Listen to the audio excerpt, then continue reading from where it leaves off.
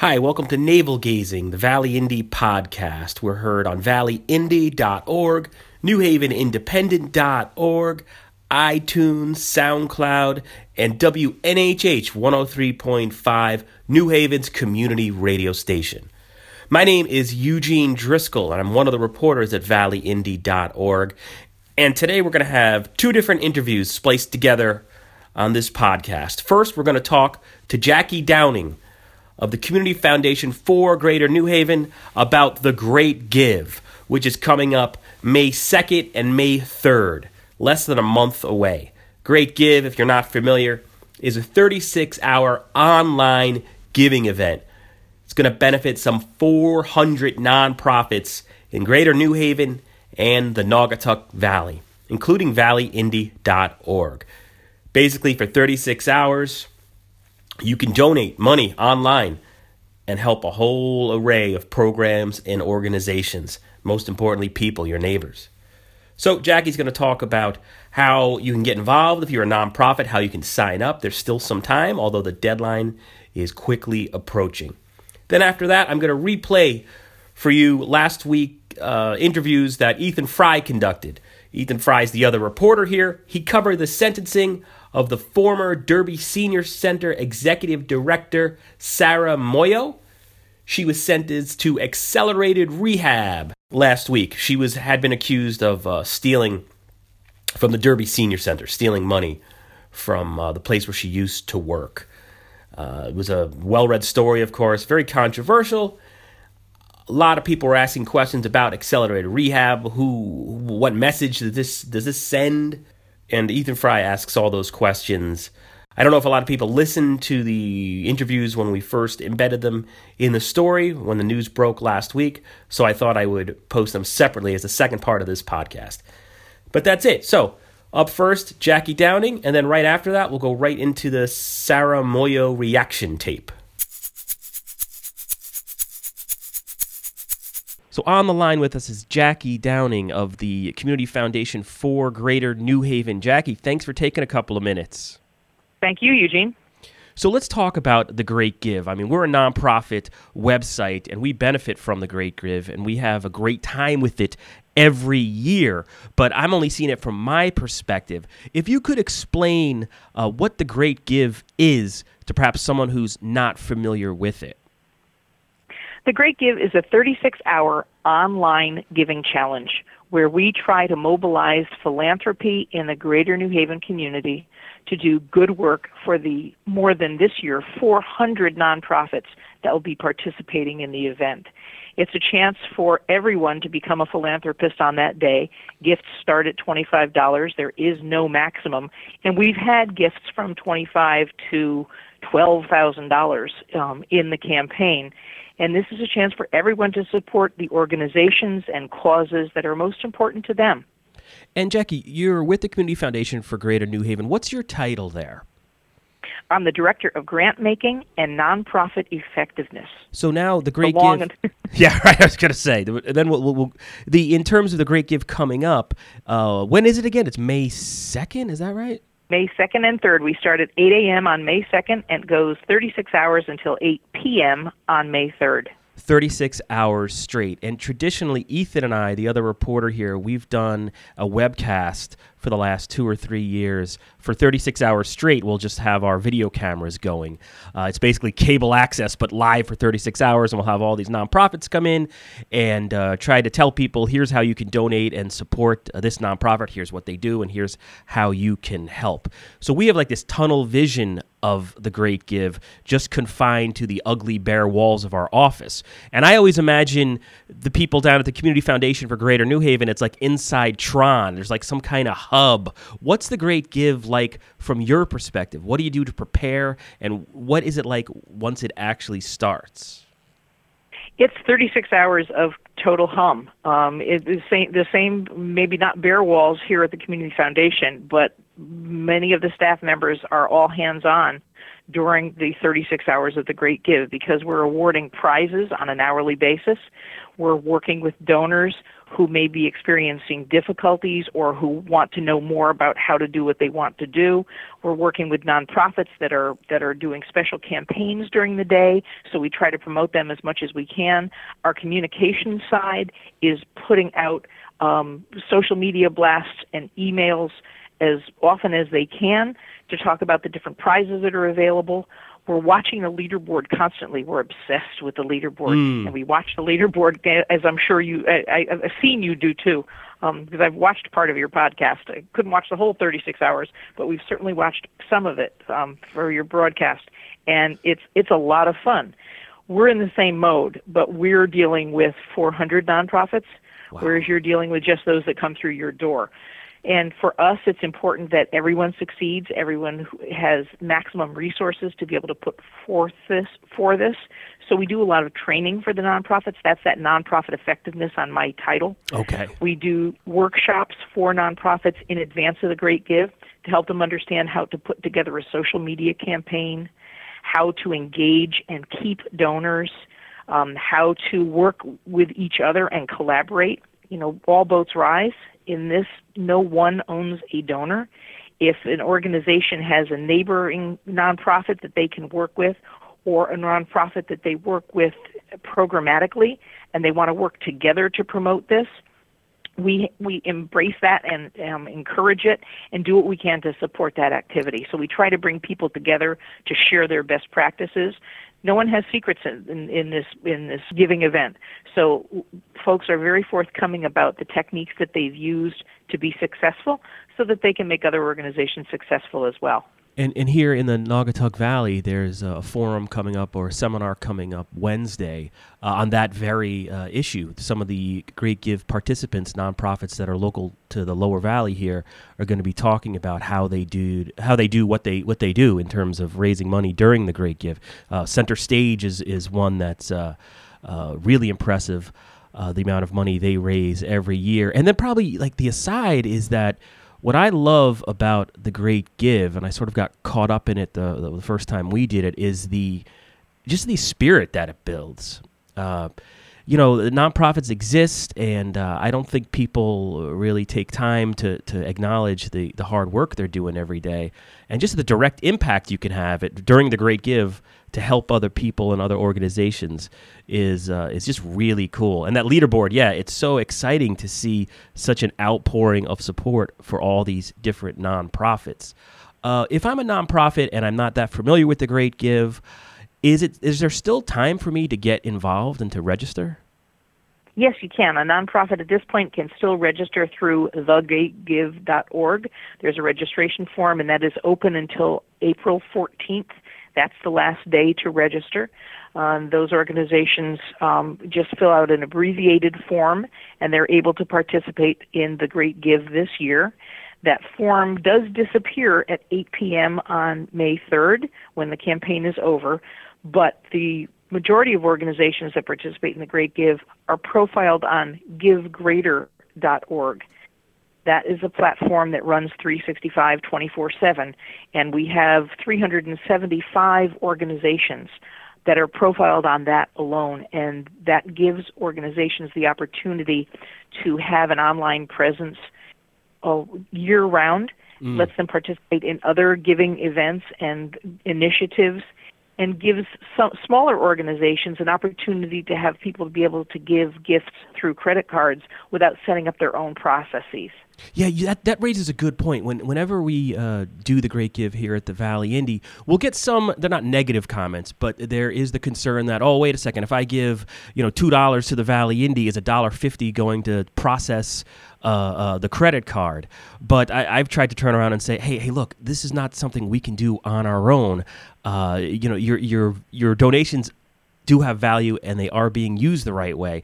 We would be, without the Great Give every year, we would be sort of listless. It's really a huge help, and there's no way we could organize this grassroots individual fundraising just on our own. So you get that a lot. Like, what's the percentage? Like, how much, if someone gives on a credit card, how much goes to processing that donation? There's 5.9% goes to processing, and that gets pulled from the Kimbia site that provides the platform for the Ongoing Giving Challenge. They provide the security.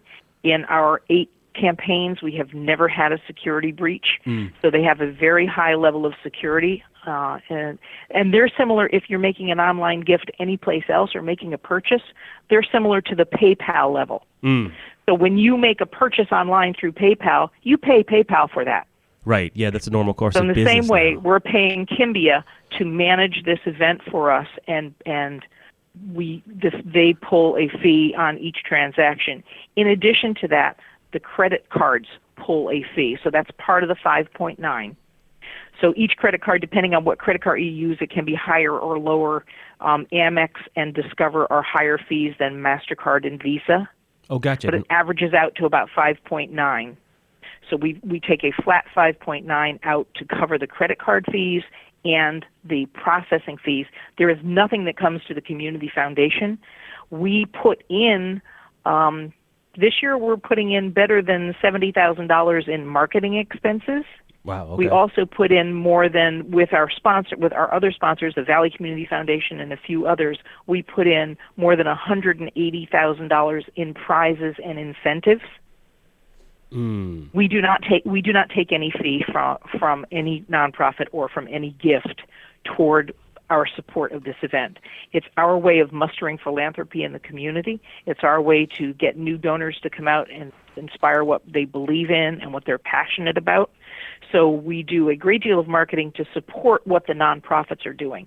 We have radio time, we have postcards that go out to past donors and potential donors.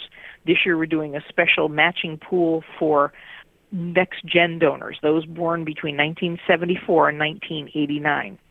They're the folks that are going to start to take over in our world, and we're asking them to engage philanthropically at this point in something that they believe in. So we have a special matching pool just for them.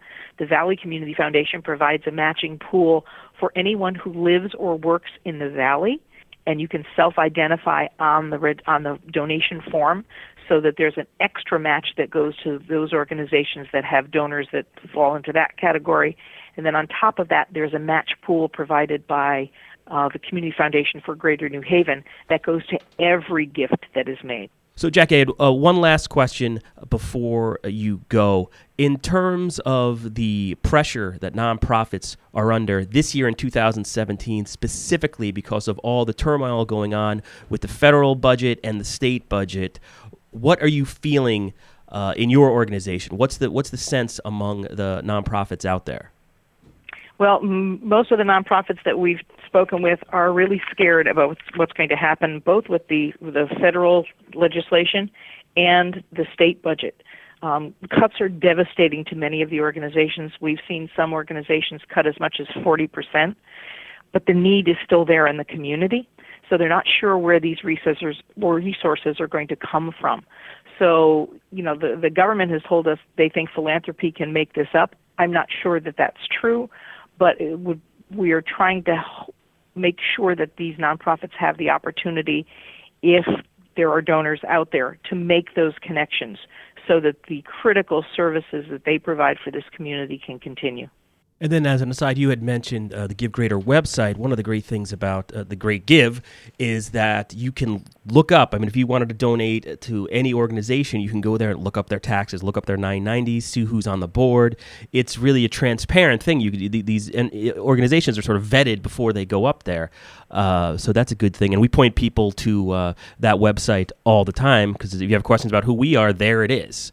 So that's right. A great thing. And then anybody who's not familiar with the nonprofit world and grant making and all that, I mean, matching, it's just, if you live in the Valley and you donate, your money goes further, because there's the Valley Community Foundation, like you mentioned, matches up to a point. It's all really good. Are there any other workshops or information sessions coming up for any nonprofits that want to get involved? Well, we have one tomorrow morning on engaging donors, and then we have 2 webinars coming up. One is a webinar on how to account for gifts, because the gifts have to come in. So to keep your auditor happy and to keep good records for donors, we're doing a webinar on accounting for gifts. We also have a webinar that Kimbia is hosting for our nonprofits to talk about the mechanics of using the site, what links they'll have, what opportunities they'll have, what they should be looking for throughout the weeks leading up to and the 36 hours of the event, and then the follow-through as well. So we do have those two workshops, those two webinars and one workshop coming up. And then how would I find out more information about when the webinars are? You can go to our website, which is cfgnh.org, and under Strengthening Nonprofits, there's a Workshops tab, and that will lead you right to all of the workshops that are still available, and one can register online for those. They are all free. They're all open. The webinars, you can either come in here and work with us as we do the accounting one, or take from your own desk at home. That's awesome. Jackie, is there anything else you wanted to add, or an area that I'm not asking that you feel is important to stress for our listeners? Well, you did mention Give Greater, and it can be very confusing for donors to hear all the terminology. Give Greater is the website that lives year-round, and that we hope that donors will use to inform their giving. There are lots of organizations out there asking for money. Those that take the time to put a full profile on Give Greater have great transparency, and a donor can make an informed decision about an organization by really taking a look at that. That's live now, and it lives forever. So donors who are looking for information can go there about a specific organization, or if a donor has a particular interest in serving youth, you can go there and search by category. So you can look at all of the organizations that are youth-serving organizations in Greater New Haven and make your decisions by looking at it that way. The Great Give has some additional organizations that come in through that simple registration form we talked about that's open till April 14th. So there are some other organizations. They are categorized as well, so you'll be able to see where they fall in the landscape of nonprofits. But we encourage donors to go in advance and take a look at those organizations and see, sort of line up the ones that they'd like to be supporting. We also have the opportunity for donors starting April 17th to pre-schedule a gift. So if you plan to be away and there's not going to be internet service where you are during the May 2nd and 3rd, or you have something important that you're not going to be able to get online in that 36 hours, starting April 17th, you can go to thegreatgive.org and pre-schedule your gift to one or more nonprofits, and it will be held until the overnight hours on May 3rd, and that's when the gift will process in. Nice. But every gift counts towards prizes. Organizations really get very creative about their search for prizes, and even those who don't win the prize still win because they've mustered a lot of folks to support them. So we love to see that going on. We wish we could give more prizes. If there's an opportunity for sponsors to do prizes, it's a great way to get a name out in a particular area. So if you have listeners who are interested in talking about prizes, they can contact me at the Community Foundation for Greater New Haven. So I think that covers everything that we wanted to talk about. Yeah, that's great, Jackie. And obviously, I'm not I'm biased because we participate in the Great Give, but it really is an awesome event. It builds community spirit, and you'll just find yourself compelled to donate to these organizations as you watch the leaderboard and those 36 hours go on and on. It's really an awesome event. We're looking forward to it. So now I should hang up and get ready for it because I got to register for some webinars right now. Okay, very good, Eugene. I appreciate it, Jackie. Thank you so much. Thank you. Bye-bye. Bye-bye.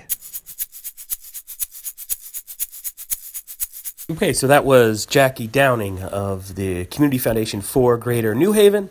And now to wrap it up, I'm just going to replay for you interviews that Ethan Fry conducted last week. Today's April 4th, so this was the end of last week.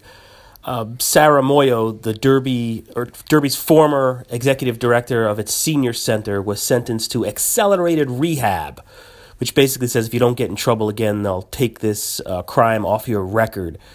She had been accused of stealing from the senior center, and after the sentence, Ethan interviewed the prosecutor, the defense lawyer, and Derby Mayor Anita Delgado. So without further ado, here are Ethan's interviews. And after that, we'll just fade to black. Thanks.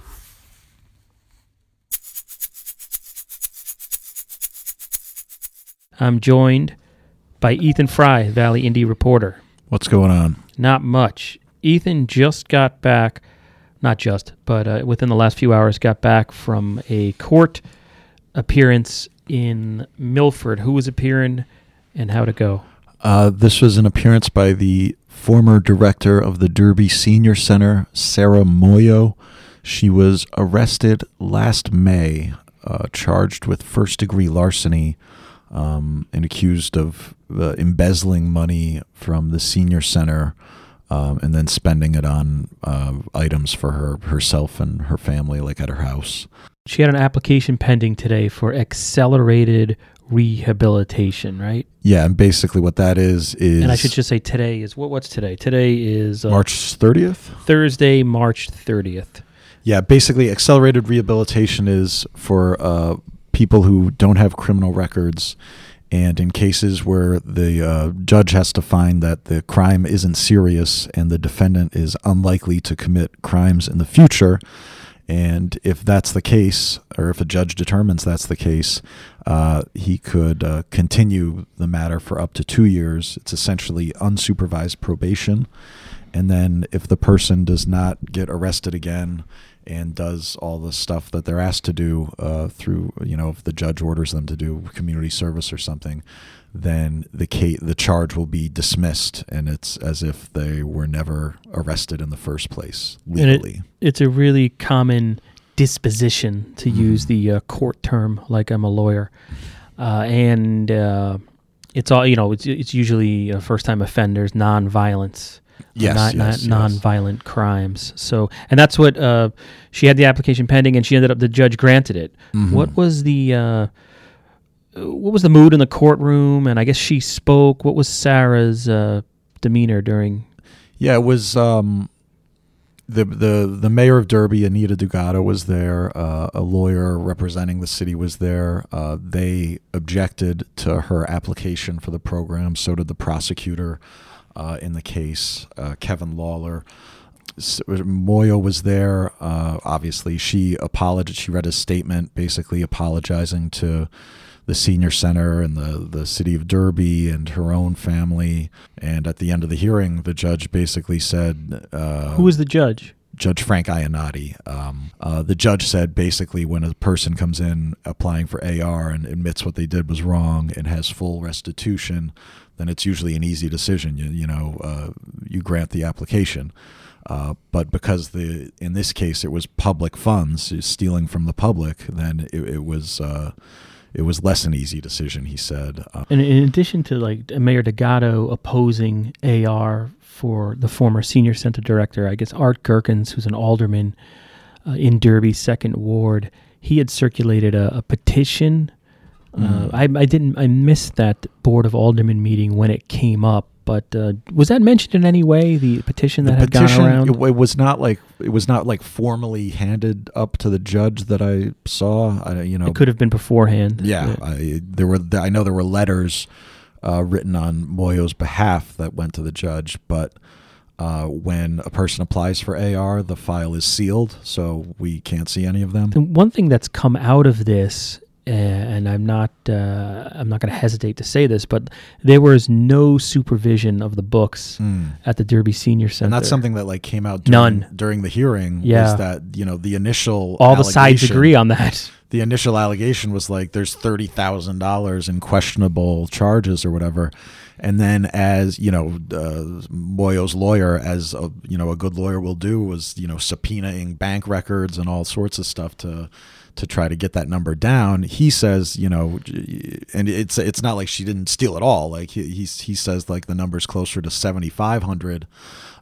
They settled on 10,000 as a figure for the restitution. Anyway, so let's play the first interview here, and this was recorded with the prosecutor, the chief state attorney. State's attorney. What did I say? Chief state's attorney. I don't know. It's a Connecticut thing. During court. Why don't they just say prosecutor? Lawyer made the same mistake, and I was you gave him a promotion. But L.A. law never had. Each judicial district has a state's attorney, a top prosecutor, essentially, who now hates me. I'm glad I'm not on camera. Kevin Lawler. Any comment on the judge's Moyo decision? Are you disappointed? No, I'm not disappointed. I think the judge struggled with both sides of that. I think reasonable minds can disagree. I believe that a theft of public funds is of a serious nature. But that being said, I think the judge gave about as thoughtful a response as he could and balanced a lot of competing interests. And the state did what we could do to try and reach a just result. And that's all we can do. So, that's... Are you worried that somebody who works for a community, say, sees a decision like this and thinks, well, as long as I volunteer with other organizations and stuff, I can steal 10 grand and then not have a criminal conviction? I think every case is unique. Every case is decided on its own particular facts. And, as far as what messages are sent, I don't know. I couldn't answer that. But, from the prosecution point of view, thefts in the public community will be prosecuted vigorously. She was charged with larceny in the first degree, but the legislature allows you to apply for AR in that circumstance. We enforce the law as it's written, not as people think it should be. Do you think the legislature should carve out a thing in the AR statute that says... Not my decision. That's up to them. Who's going to be watching over her other than probation to make sure she doesn't do something like this? I think the people of Derby will be watching her very closely. But she's never going to go. She lives in Milford. She's never going to go back. And I don't know. Who's going to make sure that she doesn't seek employment where she's going to be handling up? That's the job of the probation department, to enforce the court's orders. And again, this case isn't resolved for 2 years. Should she consciously violate the court's orders, she's subject to being brought back in, facing up to 20 years in prison for larceny in the first degree. I mean, it's more a question for Mr. Thomas, but do shoddy accounting procedures excuse theft? I mean, they don't excuse theft, but you have to be able to prove theft. So that was the prosecutor, Kevin Lawler, and this is Eugene Driscoll on Valley Navel Gazing, which is heard on WNHH 103.5, New Haven's community radio station. We never do that FCC ID anymore, and I think we're going to jail for it in the new era. So here's now Mayor Delgado. It's only a minute long. This is you talking to her after Sarah was accepted into the AR program. Moyo. I can never say her last name. After Sarah Moyo was accepted into the AR program, which is essentially a special form of probation that if you keep your nose clean for 2 years, the crime is erased from the record. Mayor Delgado, what kind of message do you think the judge's decision sends to other employees of the city of Derby who, does it give them a green light to steal as long as they volunteer? I think listening to his verdict was very comprehensive. She was not let off the hook anyway. Just as she qualified for AR and she was awarded AR, she needs to take classes, and she has to pay full what they agreed on, the recitation they agreed on, and she's got to take classes. So, in 2 years, she has to be that good person that the judge hopes she will become. And then there seemed to be a confusion over how much, or a dispute over how much money was allegedly taken. Are there any different accounting procedures, or is definitely any there's review? New procedures. The board that's made up of the membership right away was able to see the bank statements. That was never done before. Credit card has been shredded. There's no need for credit card. The city offers the senior center a budget for anything emergency. That money that was taken, the money was taken from, and furniture was purchased from, was in-house, and it was never in the minus.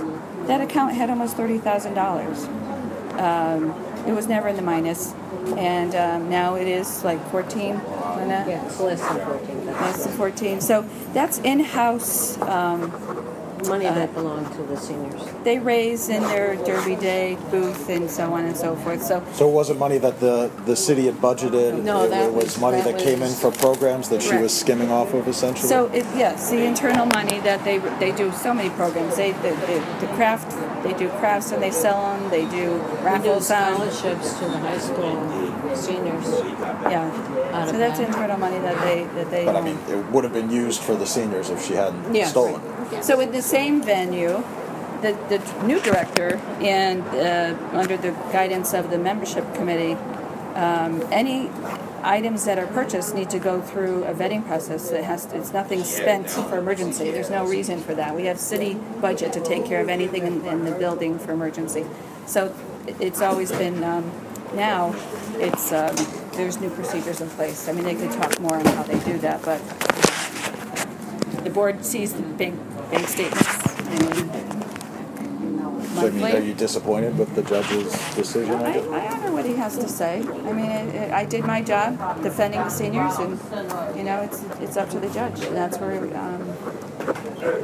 But the money that comes in the cash that comes in when they pay for something, their food. They do dinners. Yeah, they do a monthly dinner. They do a monthly breakfast. It's $4, I think. And each of those events are now being kept track of as to exactly what comes in and exactly what goes out.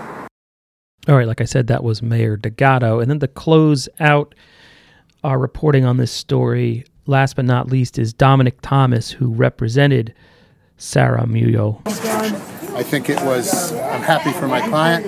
I'm happy that she can go forward now, and I don't have any fears that she will. Like, if there is someone who works for the city of Derby who saw what happened in court today, don't you think that what they could infer from that is, hey, I could steal $10,000 as long as I do volunteer work and get a good lawyer to apply AR? That would be a completely superficial thing, because the fact of the matter is, as the judge said, he took the whole life into account. He took the whole picture into account. Well, if you have a good life, can you steal $10,000 then? Is that what they're saying, essentially? If you're saying, well, I have a good life, if I have a good life, I'm just going to go steal it. There were many other factors that the judge pointed out that impacted this. I mean, one of the things that was in the report and everything like that I mentioned in there is she and her family put substantial amounts of money into the center. Now, the proper way isn't to go use the credit card to take it out. You know what I mean? That isn't the point. That's improper. But that is a completely simplistic view to say, therefore, under that case, no one should get AR. Under your philosophy, nobody should ever get AR. Nobody should ever get it, because, in fact, anybody that's given AR, that anybody could look at and say, oh, I can do that. No, that's not the case. That's not the case. And you look at the total picture, and also you look at, there were many other factors. You want to read a story? Go pull that arrest warrant. Find out who misrepresented. The file's sealed. Sealed now. Who misrepresented to the police? Somebody. The statements to the police were, nobody ever used that card. She's the only one that had possession of it. It was totally wrong. Wouldn't that be like making a false report? Like, I don't know. I'm not out to get anybody else in trouble. Do you think other crimes were committed to... You know, I'm going to be honest with you. I was asked that question in a conference one day. And I am not one to loosely accuse anybody of a crime. Okay? I do not believe, nor do I have any evidence of any crimes being committed by other people. I just believe that the senior center finances need to be controlled the way any other entity within the city or any other nonprofit is controlled.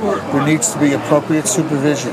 They operated too much on a cash basis. They operated without records. I subpoenaed the receipts. I never received them. I have no idea where they are. But where is their accounting? That was my point. That is not, I want you to stress, this is not an excuse for my client, you know what I mean? But what I'm saying to you is, These are the kind of things I think that the Derby needs to take a look at. That's been true in the Derby tax collector's office, Ansonia tax collector's office, Oxford.